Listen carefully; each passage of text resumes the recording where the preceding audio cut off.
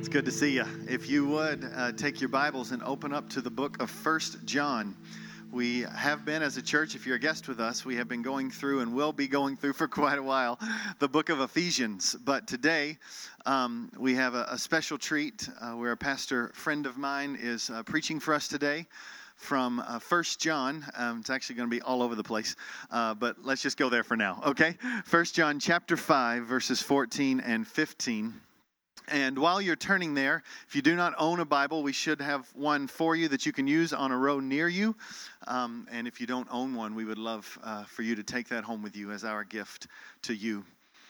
Today, Pastor Kenny Stokes is a pastor at Bethlehem Baptist Church in Minneapolis, Minnesota, is preaching for us today. And in 2001, my wife and I moved to Minnesota. This was pre-children.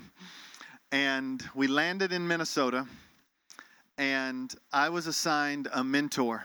It was a pastor training program there where I would get some more education, and the mentor I was assigned was Pastor Kenny Stokes. And there was a lot that you should have been praying for him and putting up with me, but he cared for me so well, and his wife, Kathy, cared for my wife, Dana, and they are here today to serve us with the Word. And Pastor Kenny was not just a mentor to help me, which our original aim was to understand urban ministry in the inner city a little bit better, but he showed me Jesus. He showed me what a life looked like that was submitted to Christ, and to take joys and pains and struggles, what it looked like to lead. And he is a precious gift to me, not just as a mentor over these years, but as a friend. And so Pastor Kenny has continued to be this friend to me over the years. And today we get the privilege of hearing from him as he tells us about the glory of God in listening. I also want you to know that Pastor Kenny is also on the lead team with me of the Treasuring Christ Together Church Planting Network. And we have just brought on two deacons, Matthew and Melanie Moore, that are helping us with the TCT stuff and keeping church planting in front of us. But Pastor Kenny and I serve there with several others to seek to care for many churches that are all over this nation and around the world as we seek to be a church that plants churches. So thankful to God for Kenny. He has had many titles at Bethlehem Baptist Church. When I was there, he was urban ministry, pastor of urban ministry. He's also been the lead downtown campus pastor. He's also now the pastor for church planting. And so Pastor Kenny, if you'd come on up, brother, and thank you so much for giving us the word today. Yeah.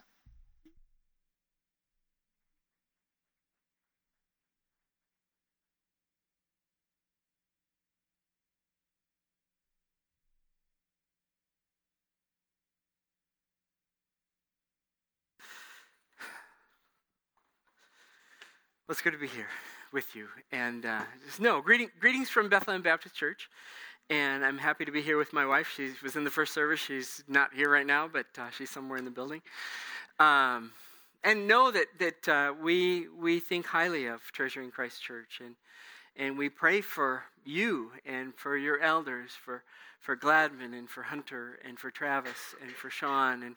And we pray and just entrust you to Christ who promises, look, I'm building my church and the gates of hell will not prevail against her. And just pray for the advance of the gospel and your growth in grace and knowledge of God and impacting this city and the world through you.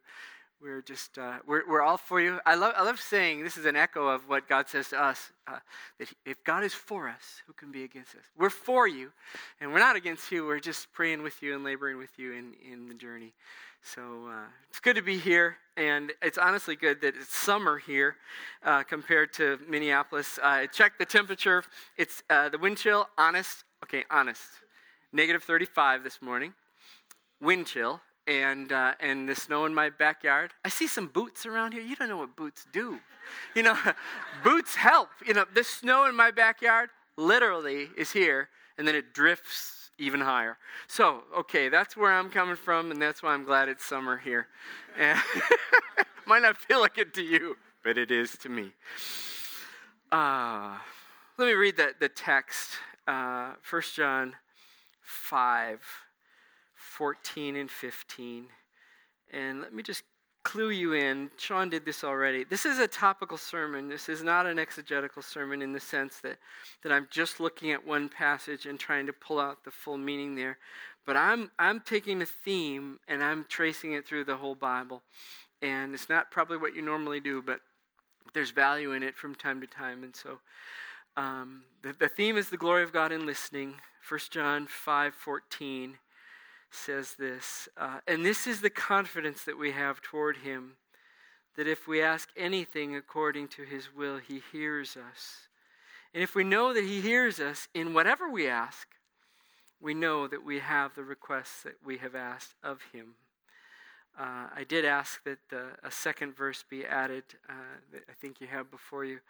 It's Psalm 4:3. And if you just want to key in, so what would be a verse that would summarize really the whole message here? It would be the second half of Psalm 4:3. I'll just read that second half.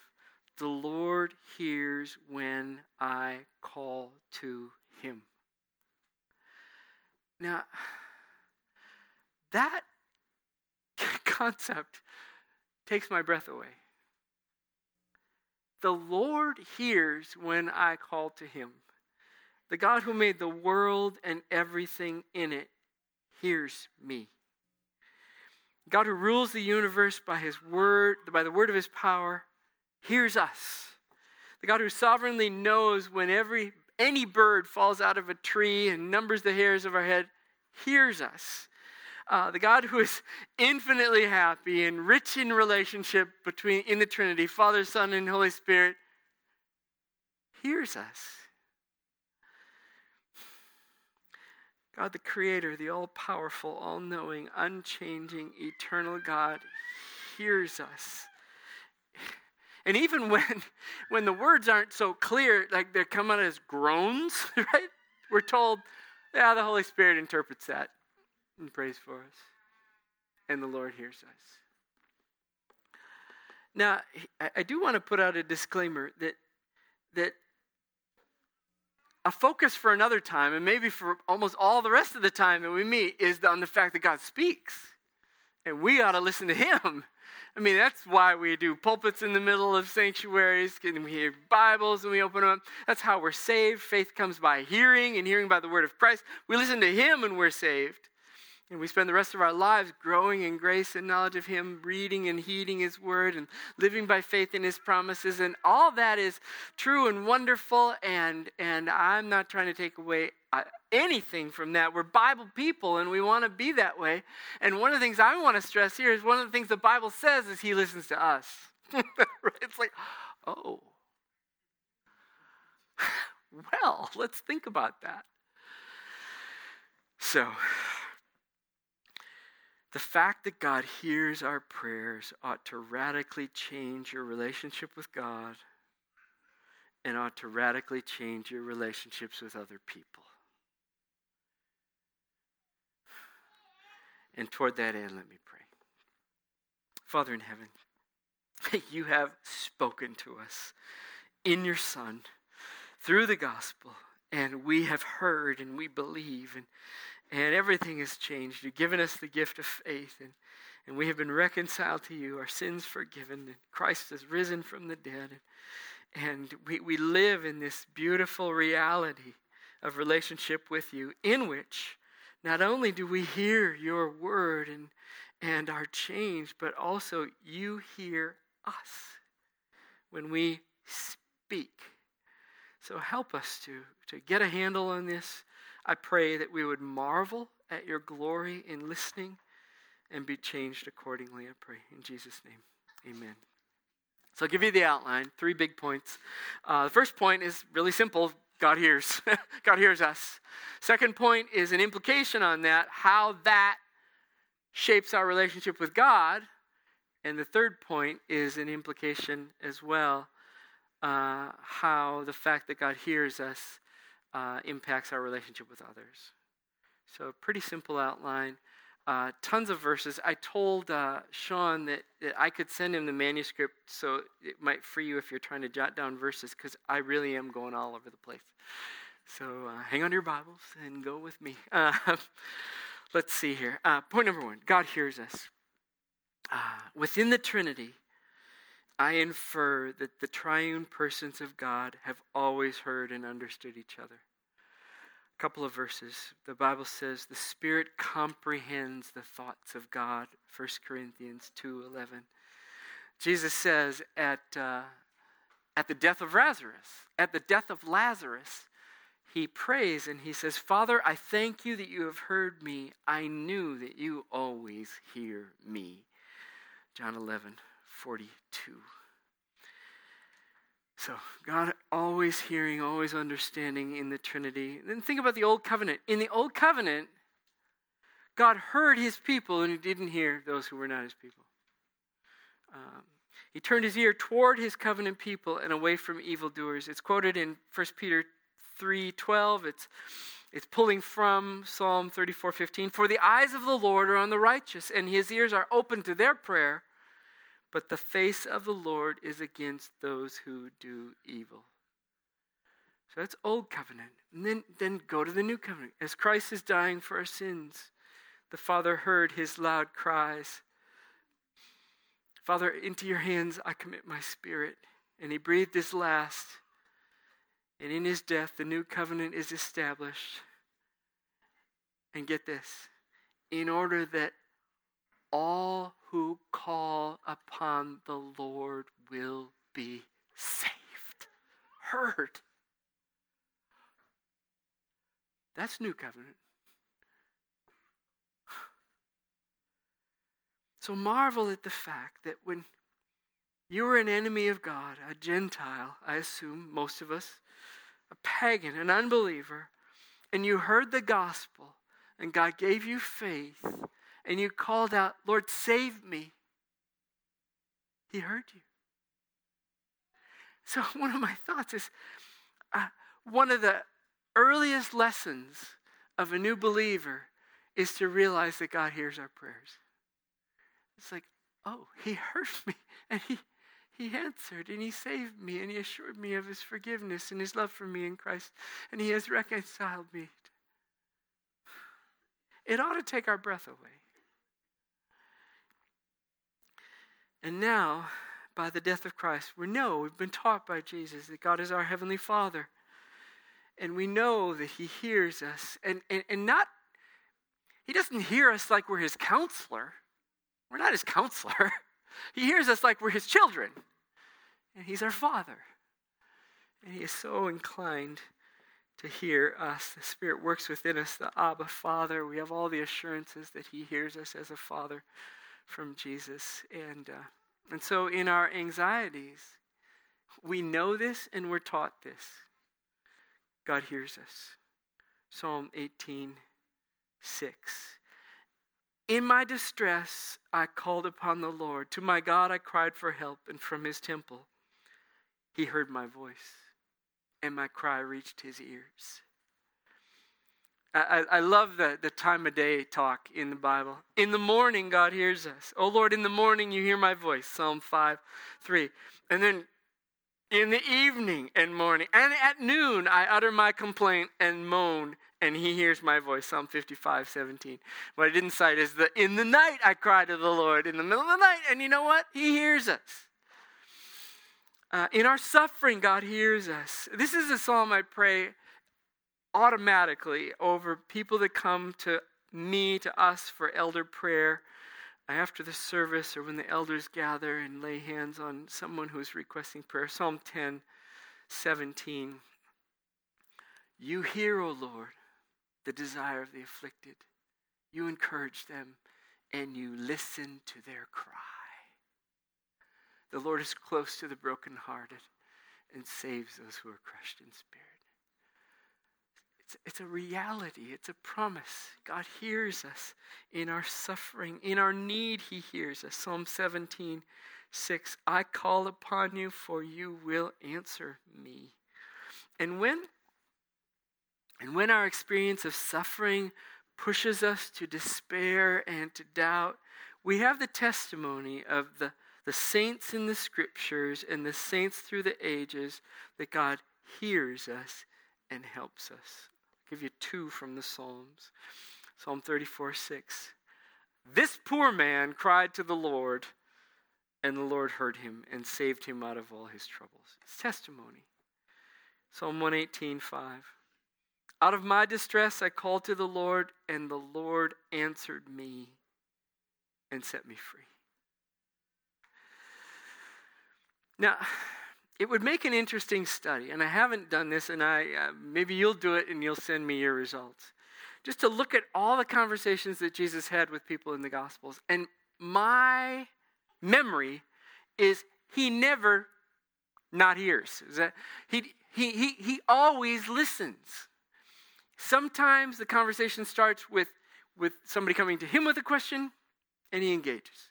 Sometimes he comes up to somebody else with a question, and then the conversation. But I don't think anybody runs up to Jesus, Jesus, and he goes, I don't think it happens. I mean, even the little children, they're coming up, Jesus. And he's paying attention to them, and the disciples say, and Jesus, no, I'm going to pay attention to them. It's a beautiful and a glorious thing that God hears us. He's attentive to us. He turns his ear toward us and not his face away. That's why John says this is the confidence that we have toward him. If we ask anything according to his will, he hears us. And if we know that he hears us in whatever we ask, we know that we have the requests that we have asked from him. That's point number 1. God hears us. Point number 2. Implications of our being heard by God. Now, this is, I'm thinking about, knowing that God hears us, how does that shape our relationship with him? It's not just a dead fact, it shapes our relationship with him. I fixed my numbering. In the previous service, I got all messed up in my numbering. I had like 3 number 3s. So I'm going to do the numbering, and I'm going to get it right this time. So, number 1, knowing that God hears us gives us cause to love God. Psalm 116:1. I love the Lord because he has heard my voice and my pleas for mercy. That he hears us is reason to love him. Number 2, knowing that God hears us is reason to pray, reason to hope in him. Psalm 116:2. Because he inclined his ear to me, therefore I will call upon him as long as I live. He listens to me, I'm going to call upon him. And then I have to add to that, Psalm 50:15, and mainly this one just screams out to me in my mind, and maybe you'll remember it too, because Charles Spurgeon calls this Robinson Crusoe's verse. Robinson Crusoe, stuck on a desert island. So Spurgeon comes across Psalm 50:15 and labels this is Robinson Crusoe's verse. Call upon me in the day of trouble, and I will rescue you, and you will honor me. Number 3, knowing that God hears us reminds us that God knows us. And I get this from Jesus' long passage and teaching on prayer in Matthew 6. And when you pray, do not heap up empty phrases as the Gentiles do, for they think that they'll be heard for their many words. But do not be like them. Your Father knows what you need before you ask. And remember, the context is ask. It's not, he knows what you need, don't ask. That's not the point. He knows what you need. Ask him. Number 4, knowing that God hears us reminds us that God cares. Casting all our cares on him. Why? Because he cares for us. Number 5, knowing that God hears us reminds us that we are supported and not abandoned. Psalm 34:17 and 18. When the righteous cry for help, the Lord hears and delivers them out of all their troubles. The Lord is near to the brokenhearted. This is what I quoted before. Near to the brokenhearted and saves those who are crushed in spirit. So when you pray, it's a reminder that God is near you. You're not abandoned in your plight. One unforgettable scene from the autobiography of John Patton the great 18th century missionary to the New Hebrides Islands down in the South Pacific. He writes the autobiography in his old age, and I imagine him, I think he's Scottish, in his little Scottish home with a sweater on and the fire crackling. And he's in his, I don't know how long he lived, let's say he's in his 80s, and he's just reflecting on what God did in this missionary work. So it has this really, tender fatherly tone, grandfatherly tone as he writes this. And just another thing about the autobiography of John Paton, his life is kind of like Raiders of the Lost Ark. I mean, it's like there's just stuff happening. Or the book of Mark. So the book of Mark is, there's healings and stuff happening all the time on every page. That's kind of how his life was. So here he's reflecting. And he says, one time I climbed into a tree and was left there alone in the bush, in the jungle. The hours I spent there live all before me as if it were but yesterday. I hear the frequent discharging of muskets and the yells of the savages. They're coming to kill him. I mean, he's been shot at before and the gun jammed and stuff like that. And the yells of the savages. And yet I sat there among the branches as safe in the arms of Jesus.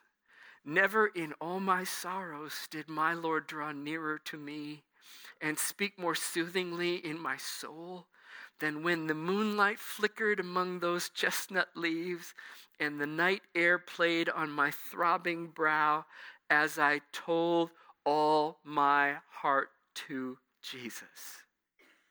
There it is.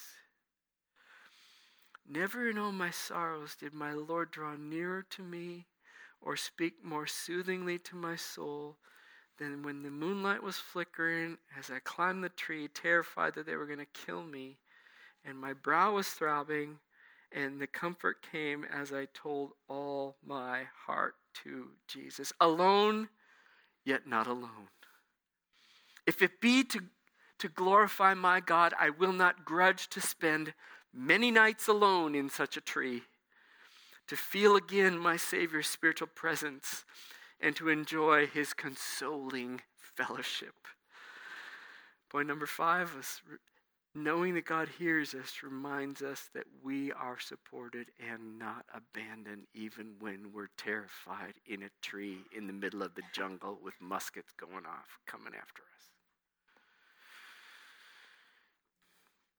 Number 6, knowing that God hears us causes us to expect an answer. He listens to us, again, as a father. Ask and it will be given to you.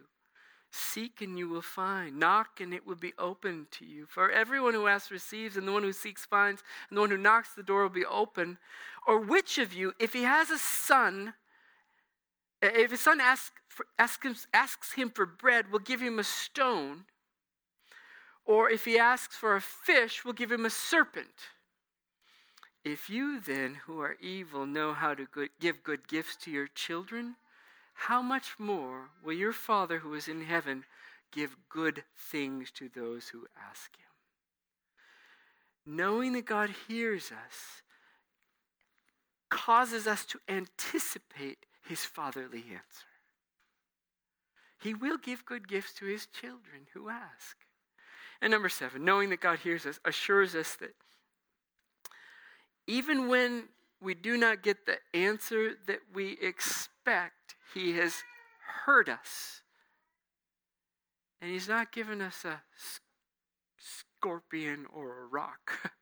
He's given us something better. Where do I see this? Paul says, 3 times I prayed that this thorn in the flesh would be removed from me. And it wasn't. Does that mean God didn't hear? No. 2 Corinthians 12:9. But Christ said to me, my grace is sufficient for you, for my power is made perfect in weakness. So Paul got an answer to his prayer And it was not what he asked for. He asked for the thorn to go away, and instead he got more of Jesus. It's an answer. To endure the suffering, to enjoy the fellowship with Christ, and be carried on.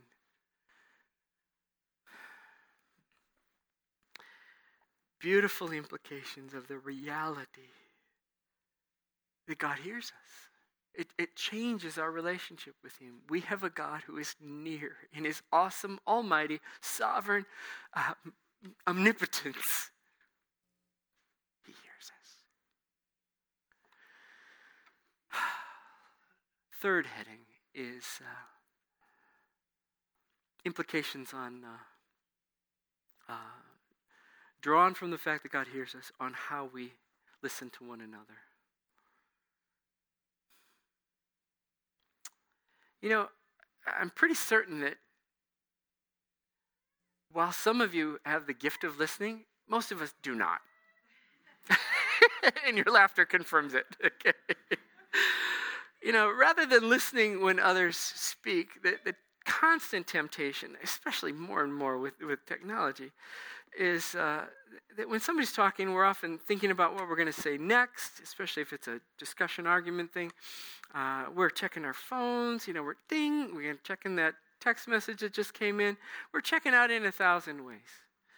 Think about the sports bar restaurant thing. Do you have Buffalo Wild Wings here with 1,000 TVs? It's like, first time I went there, I could not believe it. I thought I'd have a seizure or something. It's just like, what were you saying? There was just a touchdown over here and a hockey goal over here, and the news is bad in the middle. So most of us need help, work on listening. And yet, there's an inseparable connection between listening to someone and love. Inseparable. You know this. That when other people listen to you, you feel loved. When people don't listen to you, you don't feel loved. You don't feel honored. You feel disrespected. I mean, we know this. We know this with friends. We know this with spouses. And when listening doesn't happen, love is strained and conflict is inevitable. It's true in every relationship. And though the command to listen to one another cannot be found in the Bible, I believe it's implicit in the command to love one another and clearly reflective of the glory of God. I already did the glimpse at the glory of God. So think about it now. Think about it, how it works relationally. We're called to be imitators of God as dearly loved children. Since God, as our Father, carefully and tenderly listens to us, what does it mean to be an imitator of God as dearly beloved children? And so reflect the glory of God. We're called to be imitators. We're called to bear one another's burdens and so fulfill the law of Christ. How will you know someone else's burden if you don't listen to them when they tell you? Or even probe, draw them out. I encourage listening by saying, well, tell me more about that. You seem down today. You seem burdened. We're called to love one another with brotherly affection. And isn't it true that we listen to those for whom we have affection and show honor to them in that way? We're called to sympathy in Christ for one another in Philippians 2. Well, how is it even possible to have sympathy for somebody if you haven't heard their story? We're called to rejoice with those who rejoice and to weep with those who weep, Romans 12:15. Again,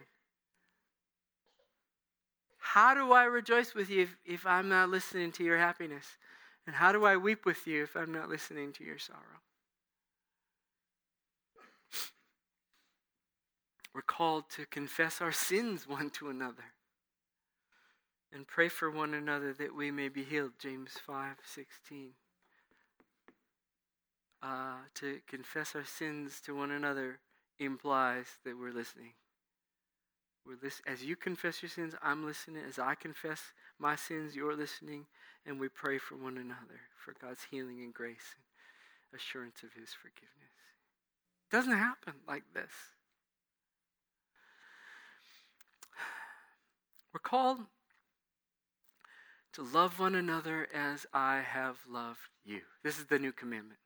This is the new commandment, different from the old covenant, you never find this in the Old Testament. It's love your neighbor, it's love the Lord your God with all your heart, soul, mind, and strength, which is still the great commandment in the New Testament. And then Jesus comes in all over the New Testament. Here's a new commandment.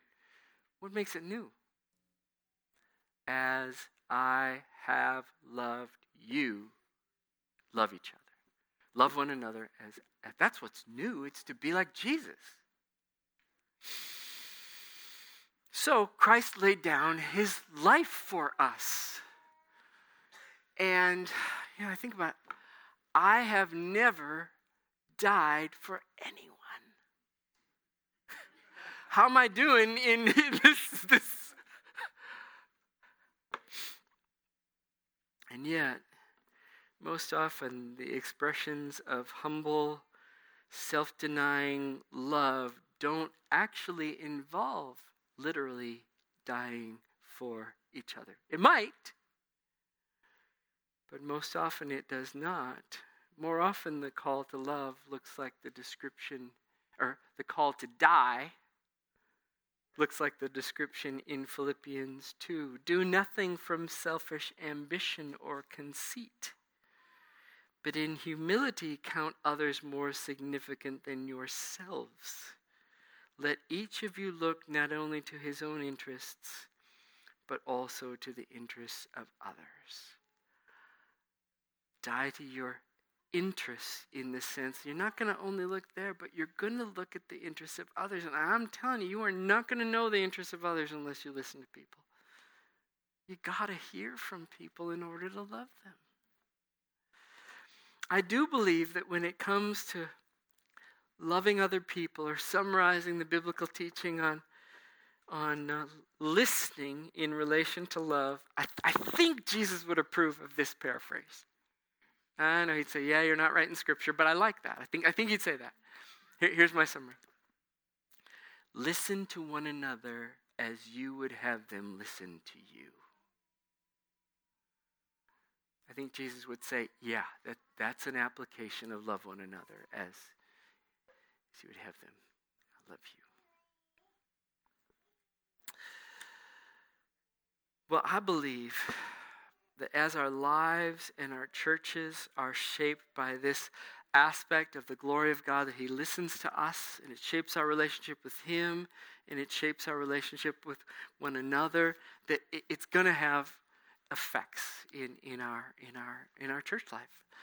One of the burdens that I have is that the ethos in our churches, that the culture in our churches, that the sense of community that we have would accord with the gospel, would accord with our relationship with God in Christ, such that people might come in and from what they see in our community, they would infer what God is like, and they'd be right. So, just applied here, it's like, so because of the way we respect and listen to one another and pray for one another and support each other in those ways, I'm hoping that someone might come in and say, you really love me by knowing me and paying attention. Does God care about me that way? Well, yeah, he does. In fact, he's who created all this loving and listening that you're watching. And come on in. What I'm kicking against is that our culture, our ethos in our church and our churches, my church, your church, the churches that we connect with, would be such as to deny that.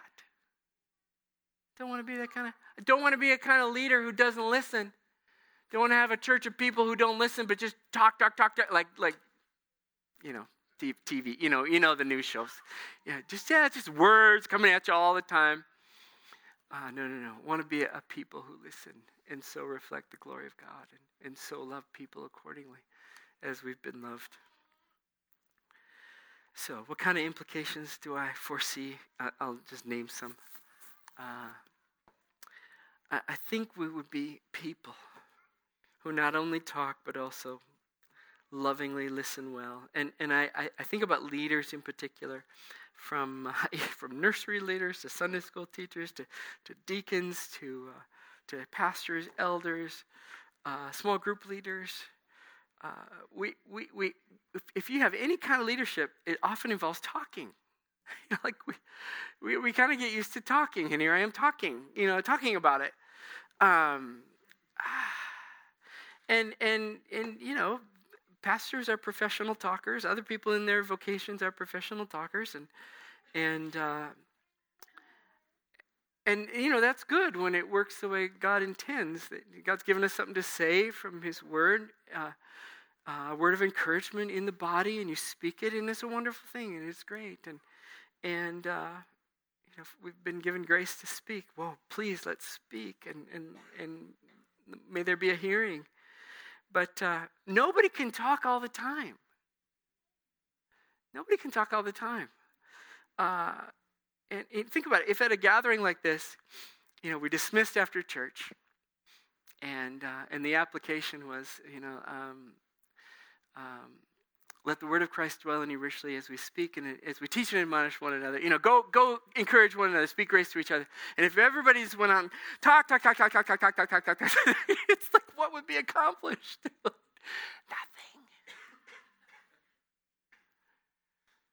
But the body is this beautiful interplay of speaking grace and listening, and speaking and listening. And it is reflective of the glory of God. Here's another one. Our church ethos and culture, this is just a drawing on the first point, would be reflective of what Bonhoeffer calls the ministry of listening. Dietrich Bonhoeffer had this experience of, because of persecution, gathering somewhere out of the city with a bunch of seminary students, and they had this intense Christian community for a couple of years. And so he wrote this little book called The Life Together. It's a great little book, and on about a page and a half, he talks about the ministry of listening. And I read it a long time ago. I don't even want to tell you how long I read it, how long ago I read it, because you'll know I'm old. It was like 40 years ago I read it, and it stuck with me. Ministry of listening. 1977, however many years ago that is. Here's what he writes. He says, the first service one owes to others in the Christian community involves listening to them. Just as our love for God begins with listening to God's word, the beginning of love for other Christians is learning to listen to them. God's love for us is shown by the fact that God not only gives us His word, but also lends us His ear. We do God's work for our brothers and sisters when we learn to listen to them. Lord, make it so. What about our evangelism? I think the implication on our evangelism is that our evangelism efforts would be marked not only by talking. I want them to be marked by talking. I often pray, Lord, give us words, but by listening as well. I'll go to Bonhoeffer and then I'll reflect on Jesus. Bonhoeffer says, many people seek a sympathetic ear and do not find it among Christians because these Christians are talking even when they should be listening. The observation about Jesus when he evangelizes, when he proclaims himself, when he proclaims the gospel, he never does it the same way twice. I mean, and I'm all for gospel summaries. There's different summaries out there, and that's all fine. But may that not be the sum total of our words of evangelism, because what Jesus does over and over is overwhelming. Is he interacts with a person, understands who they are, and then he speaks of who he is and the gospel in accord with who they are and what he's heard. So a woman at the well, he says, I have living water. Hungry people, I'm the bread of life. Lazarus is dead. I'm the resurrection and the life.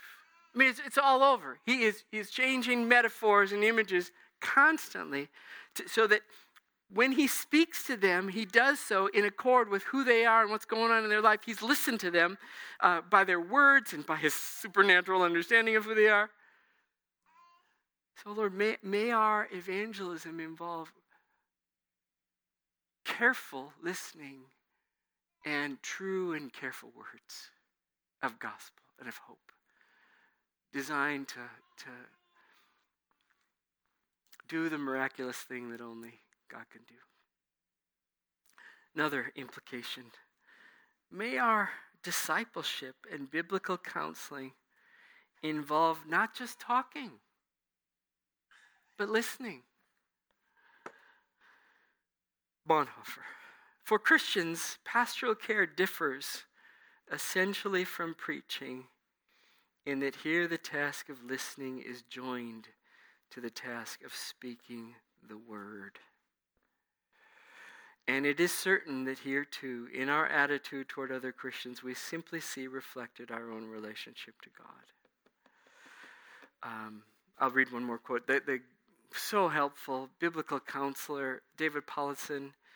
I hope your church is in touch. I think you are with what's going on at CCEF and through David Paulson and Ed Welsh and Paul Tripp. Just wonderful gospel-grounded help in counseling.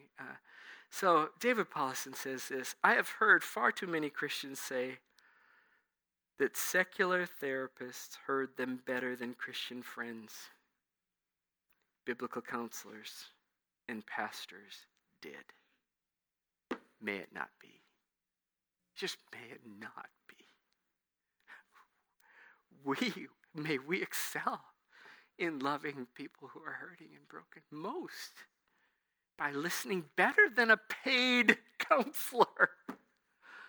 Come on.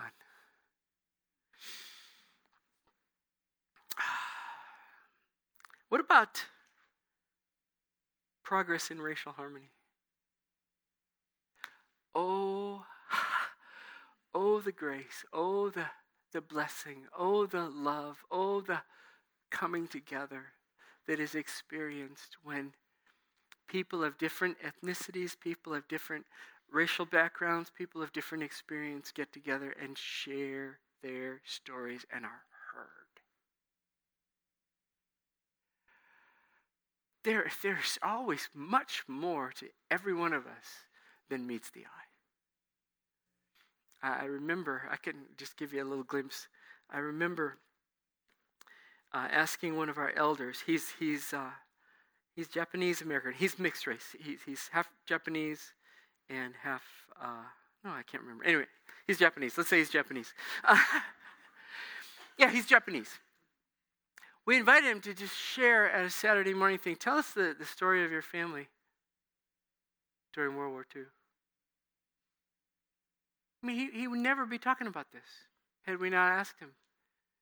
And he said, well, my family was in California, and they were gathered up and put in internment camps, and we never heard that. If we didn't poke on him to ask, tell us what's under the hood, or tell us what's in the trunk that you're carrying around all the time. And he felt heard, and he felt loved, and he felt understood, and we're moving together. And the stories, and I mean, that's just basic love, but the stories, when you put love under the subheading of racial harmony, may God give us much grace in listening to one another and hearing our different stories. Yeah. We carry a lot that we don't even talk about unless we have occasion. Lastly, our effectiveness as small group leaders and Sunday school teachers, Bible teachers, preachers will be much more effective as we listen to those to whom we speak. we'll know where they're coming from. And the Lord, by the grace of the Holy Spirit and the truth of the Word, will give us something to say that meets their need. Well, that's my burden, that God would be glorified as the God who listens, as we are blown away at His glory, as we experience His love for us in Christ by hearing us, hearing our prayers, and the communion that we have with Him in the ups and downs of life, and that He would also be glorified and reflected in how we love one another by listening to one another. It's my hope and our prayer. Let's pray. Father in heaven, make it so for the glory of your name. This is for our good. This is for our joy, that more and more we would be aware of your grace to us in listening to our prayers and hearing our prayers and your nearness in our sufferings and our communion with you. And it is also for our joy and for our good and for our benefit that we so likewise love one another by being a people who love one another by listening to one another, by listening to our neighbors, even in the evangelistic conversations. May we love well and listen well and speak wisely words of truth and gospel power, just as Jesus did. So help us. Thanks for Treasuring Christ Church, and what a great church this is. And we pray your continued blessing on each one of the people here, each one of the members and friends of Treasuring Christ Church. In Jesus' name, amen.